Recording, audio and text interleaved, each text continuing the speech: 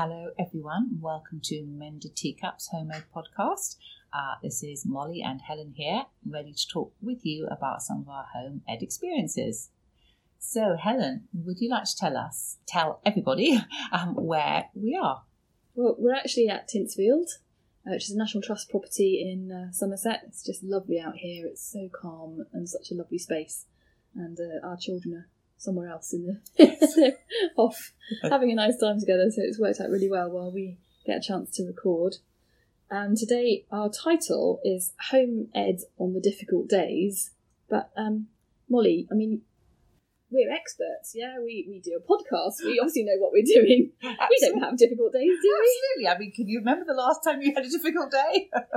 Yes. And actually, we've both just been sitting here having a bit of a whinge about, or more of a heart-to-heart, actually, not a whinge, deeper than a whinge, actually, more of just a heart-to-heart, just about some of the things that we struggle with our particular combinations at the moment. So we very much don't always find it easy, and it is just beautiful here at the moment. I wish you could be here with us and drinking tea, and you can listen to all the birdsong. It's lovely. Yeah.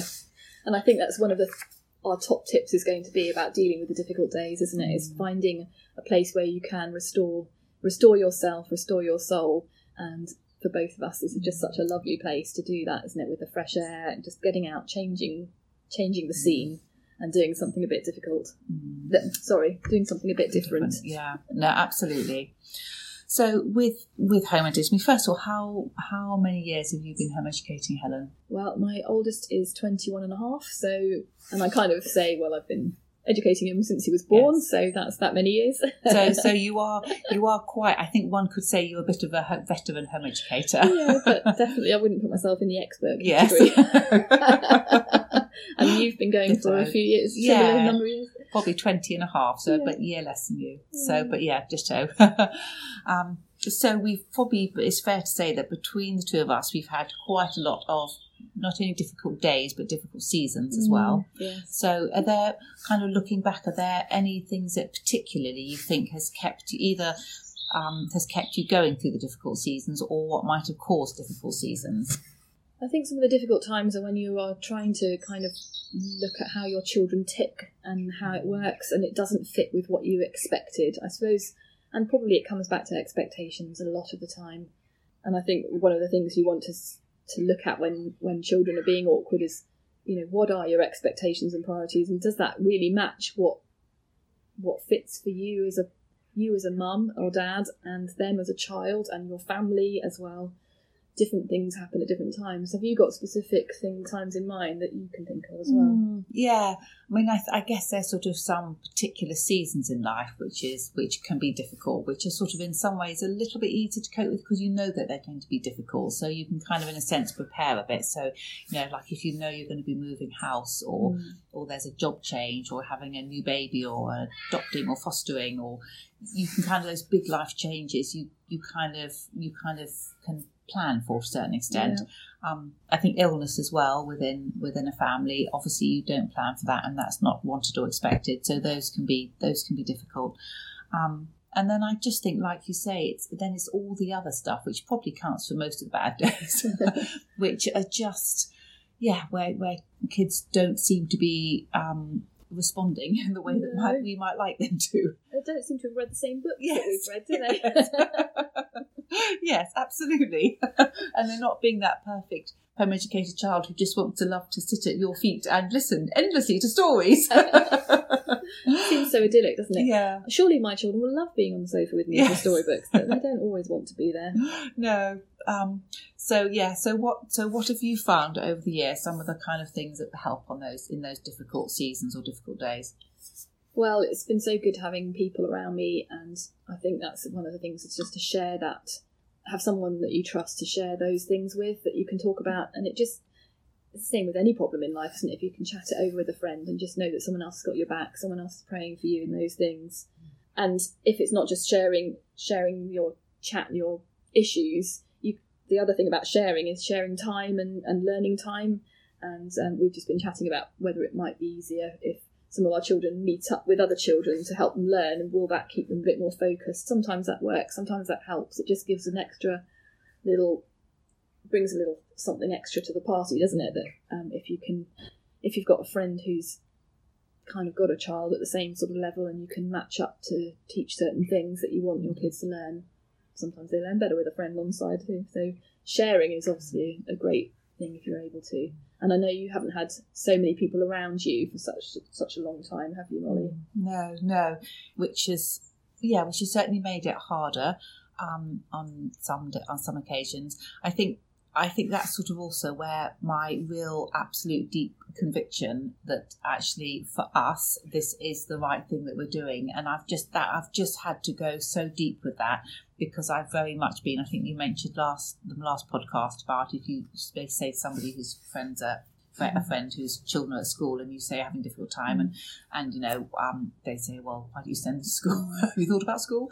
And I've just had that so many times, and really probably for the first, really up until the end of sort of primary school age for my oldest son, that was our situation. So I had to just be very, very sure in myself that this was the right thing. And we did have a few friends around, which would be great. I could pick up a phone, but it wasn't like now. I'm very grateful. Because of Beach Headers, we have a lot more. So even though it's not, maybe if we don't see somebody, I can still text or I can still have a phone call. And I just knowing that there's other people around who are also trying to do things, and I can email and say, could you please pray, and they do. And so that is just wonderful. So that's a really, really big thing. I think what you said there about having that deep conviction that you're on the right path, I think that's really helpful, just to remind yourself, isn't it, that this is why I'm here, this is what I think is good, and right at the bottom of my soul I know this is good for me and my children and the family, and so we're sticking with that, and the rest of it has to kind of work, you have to kind of work through. I suppose we've talked on another podcast about writing down your educational philosophy, which neither of us actually did, but if you have got something that you've written down, this is kind of how we see life, and something you can kind of go back to and just really reassure yourself, yeah, I'm sticking to this because this is right, even in spite of this difficult season or difficult day or difficult moment. Yeah, absolutely, and I think that definitely helps a lot. What about practical tips? Have you got sort of any just practical tips that on a bad day? On a bad day, you just want to stop and start again, don't you? So rewind. If only. Yeah. Oh, have you seen that film About Time, where he goes back and tries things again? And sometimes I feel very jealous of that film. Wouldn't that just be lovely? I think sometimes when the children are sort of kicking off and they're coming against you and things, I think there's a few things. There's working out what's the priority at this moment. Is this an issue that's worth fighting over? Is this something that we need to park, put on one side for a while? Is this something I actually do need to really deal with, because actually this is an important issue? And sometimes we've talked before about putting kind of the academics on one side while you focus on the character issues, isn't it? Because we know that's really key to a child's heart. But obviously that's the thing. In the moment, you're not really thinking of those bigger pictures. But if you can, it can sort of, I just think switch it up every time is do something different. Okay, this is not working today. Let's stop this. Let's try something different. Let's have some more food. Sometimes it's a food thing. Let's get outside. Here we are at Tinsfield. Let's do something new and different. Let's just change things for whatever it might be. Let's go in a different room of the house even, or just into the garden, whatever it is. Make the next 5 minutes different from the previous 5 minutes. How about you? Yeah, no, I absolutely agree with all of those. And I think it sort of depends whether it's a kind of a short season or it's sort of something that's weeks, or else something that actually is a harder thing, which actually we can kind of see issues within our children, within ourselves, that actually they are really not changing over the years. So I think that changes. But I think for the sort of, if we're going through difficult times, maybe for several weeks or months or something, then just sort of practical things, just looking at, you say, food, are you getting meals regularly? And actually, if we're really busy, one of my kids really needs meals regularly, and we have, as we said on the last podcast, we've been so busy this first half of term, and so we haven't been eating regular meals particularly. It's been, let's just have a little snack here and we'll try and I get bored with cooking as well. So, and it was so much cooking when all 6 of us were home at lockdown for such a long time, and now everybody's doing their own thing, and kind of the girls and I can sort of get away with crackers here and there, but actually that's not good for them.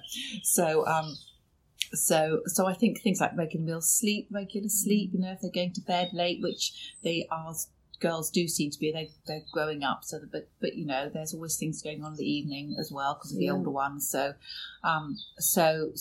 just those sorts of things.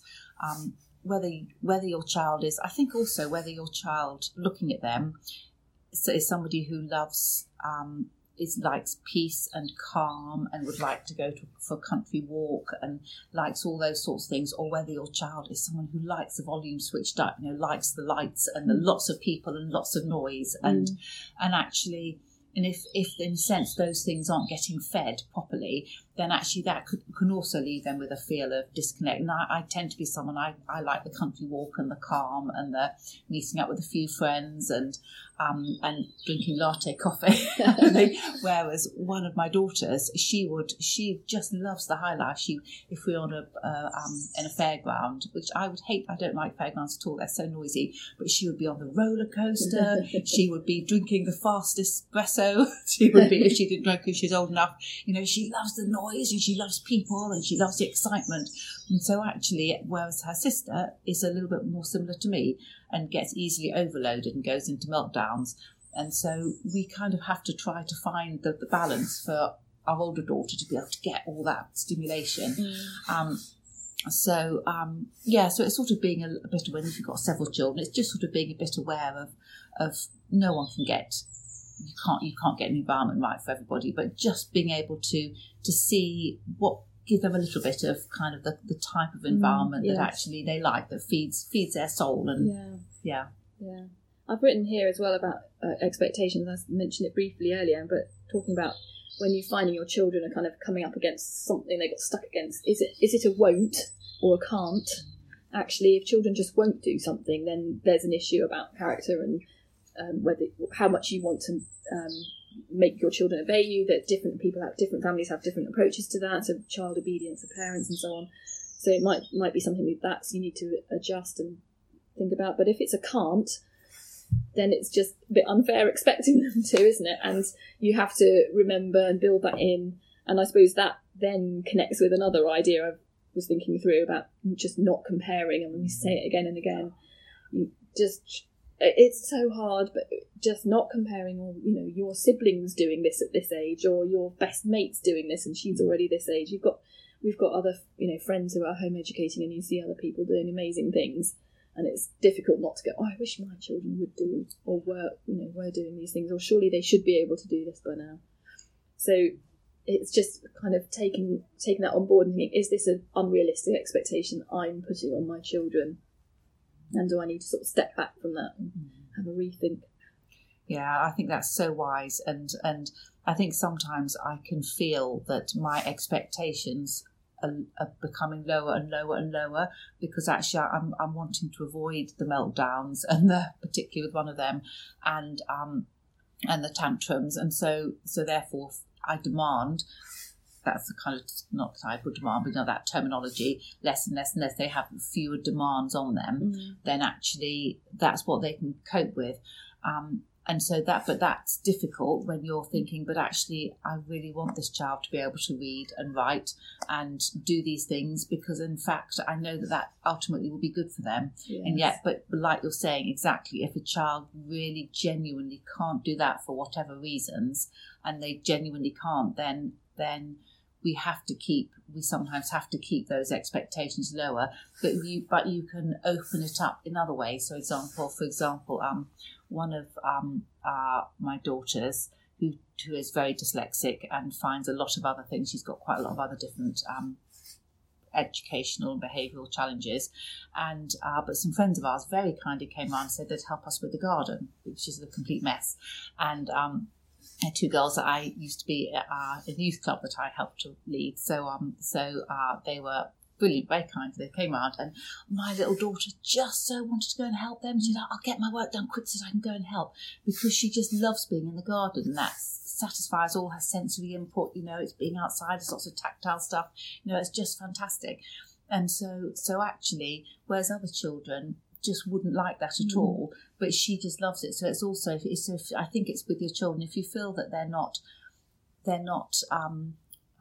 really getting with the plot or seems to be thriving in one particular area, that could be because it's an area that you enjoy or that you perceive as important, whereas actually God's made us all differently, and it could well be that there's something else that your child is absolutely going to love. I think Julie Bogart talks about it in our reference book. I can't remember what it's called, but anyway, it's lovely. She talks about finding the thing that your child just loves to do, and then you can kind of do education around that. So it is difficult, isn't it, making those, working out what is too much to demand of a child and what's too much to expect from them, because like you say, you want to prepare them for their future, whatever their future might hold, and you want them to have a certain level of knowledge and education and abilities that you've built up in these years. So it's difficult to sort of come back at that and look at it objectively and say, well, okay, we'll leave this on one side for a while, without thinking, well, that means she or he may never get that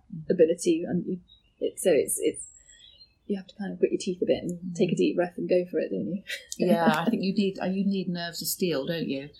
Yeah, I think you do. I think as the children get older, they can be a bit more involved in those decisions about what they're interested in, what they like, where they perceive themselves going. And none of my three have. No, sorry, that's not true. My two older ones don't have a particular pattern for what they think they'd like to do in later life. My younger one has got an idea. But even without having a specific destination in mind, they can be more involved gradually in deciding on how they want to sort of move forward and what they're interested in and what they feel will, help them to thrive and develop themselves in the way that they've been designed. No, I think that's so true.